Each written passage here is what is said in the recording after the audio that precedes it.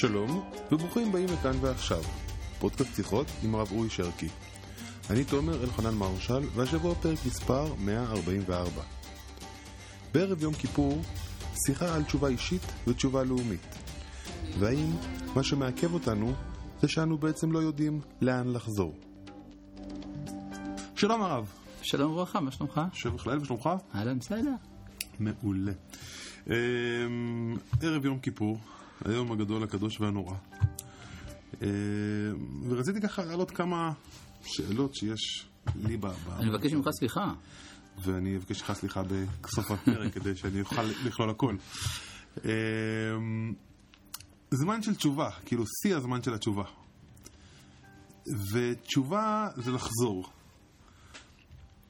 ואנחנו כל כך מדברים על תשובה שקצת כאילו, דעתי, איבדנו את הדרך, כאילו, או שאני לא יודע לאן אני חוזר, או שאני מרגיש שעם ישראל כעם לא כך יודע על מה הוא חוזר. אתה מדבר על מה שהרמב"ן מכנה תשובה בלי וידוי. תשובה בלי וידוי. כן, כלומר, נאמר באחרית הימים שהשם יסתיר את פניו מאיתנו, נכון? ואמר, ומצאו רעות רבות וצרות. כך כתוב בפרשת וילך. זה מצא אותנו. ואחר כך, ואמר ביום ההוא, הלא על כי אין אלוהי בקרבי מצאוני הרעות האלה. נכון? אז קוראים לזה תשובה, לא? למה? הלא על כי אין אלוהי בקרבי, זה בגלל שאלוהי לא היה בקרבי, מצאוני הרעות האלה. כי אם לא היה בקרבי זה מצב של תשובה. אז הבקשה, התודעה הזאת, המודעות הזאת היא מודעות של תשובה. של להחזיר את אלוהי לקרבי. לא, ההכרה שהצרות באו על זה שלא היה אלוהי בקרבי. אוקיי. בסדר? זה התחלה של תשובה. ההתחלה. כן. ואז הפסוק מיד לאחר מכן, ואנוכי אסתיר פניי ביום ההוא. אוקיי. לא מובן. אם כבר התחלת לעשות תשובה, אז למה הקדוש ברוך הוא מסתיר את פניו? אומר הרמב"ן, משום שהדור יעשה תשובה בלי וידוי. ויבוא ההסתר הפנים כדי להביא לידי וידוי. מה הכוונה של הדבר? מה זאת אומרת שאדם יעשה תשובה, במיוחד דור שלם, יעשה תשובה בלי וידוי? הדבר הזה נראה מופרך לחלוטין. שהוא לא יודע על מה הוא עושה תשובה? למה? לא, הוא עושה תשובה, רק הוא לא יודע לפני מי. הרי התשובה זה להתוודות לפני השם. לבנות מחדש את ערוץ התקשורת שהחטא קטע. אוקיי. ויש דור שעושה תשובה, רק הוא לא יודע להיפגש עם אלוהים. גם לא יודע מה החטא בדיוק. הוא יודע בדיוק להבחין מה החטא. החטא של הדור הוא חטא הגלות. הוא יוצא מן הגלות. הגלות זה לא עונש. הוא מקים. בהתחלה זה עונש. ואחר כך זה הופך להיות חטא? נכון. ההתמדה בגלות היא חטא. וכאשר האומה מרגישה שהיא צריכה לתקן את החטא הזה, היא מקימה את מדינת ישראל.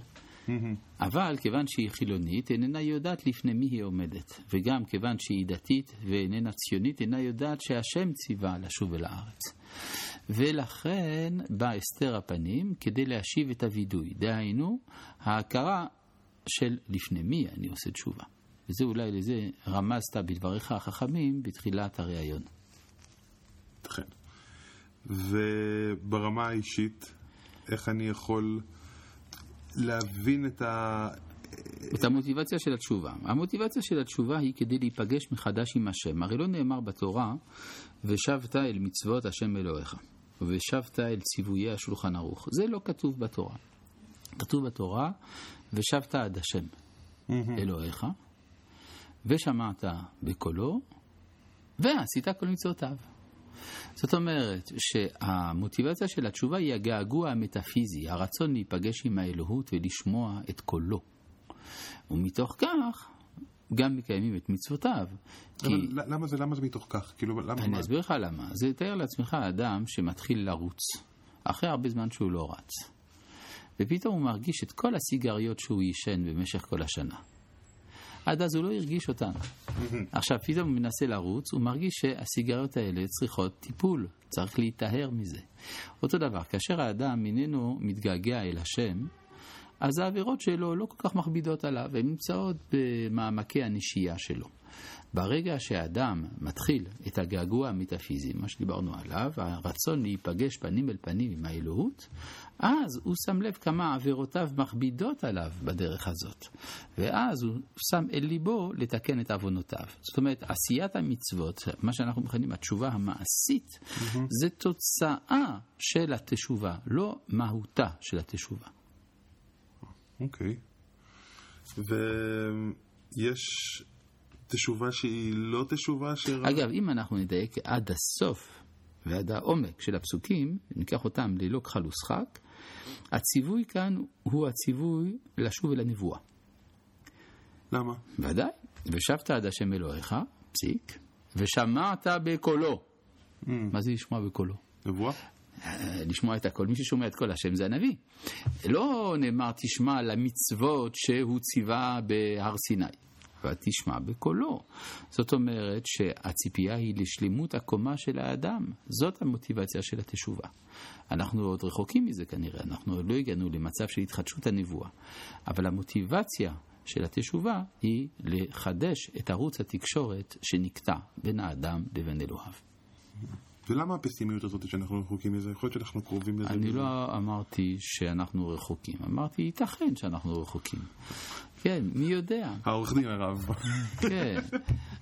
אנחנו בעזרת השם עוד נראה בימינו את התחדשות דבר השם בקרבנו, שרוח הקודש תשוב אל האומה הישראלית.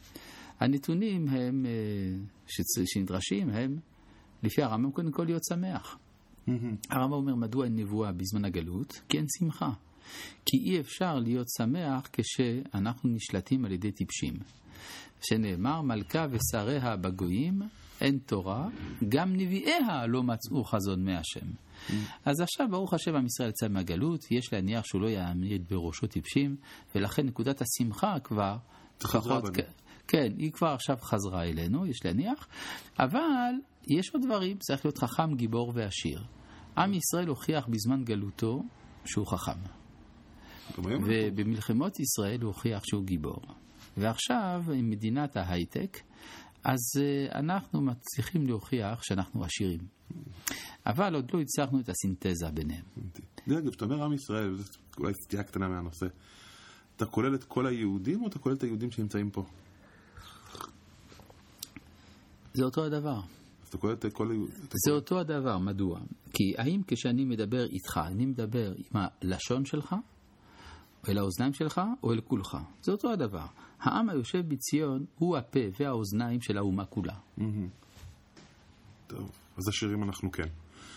ברוך השם. שנזכה כולנו ליהנות מהאושר הזה. כן, לטובה ולברכה, לנבואה. ולחזור בתשובה שלמה, להגיע אל התשובה. כן, יהי רצון. תודה, תודה. נגמר חתימה טובה. שנזכה. וסליחה אם פגעתי בך מתישהו. לא רוצה.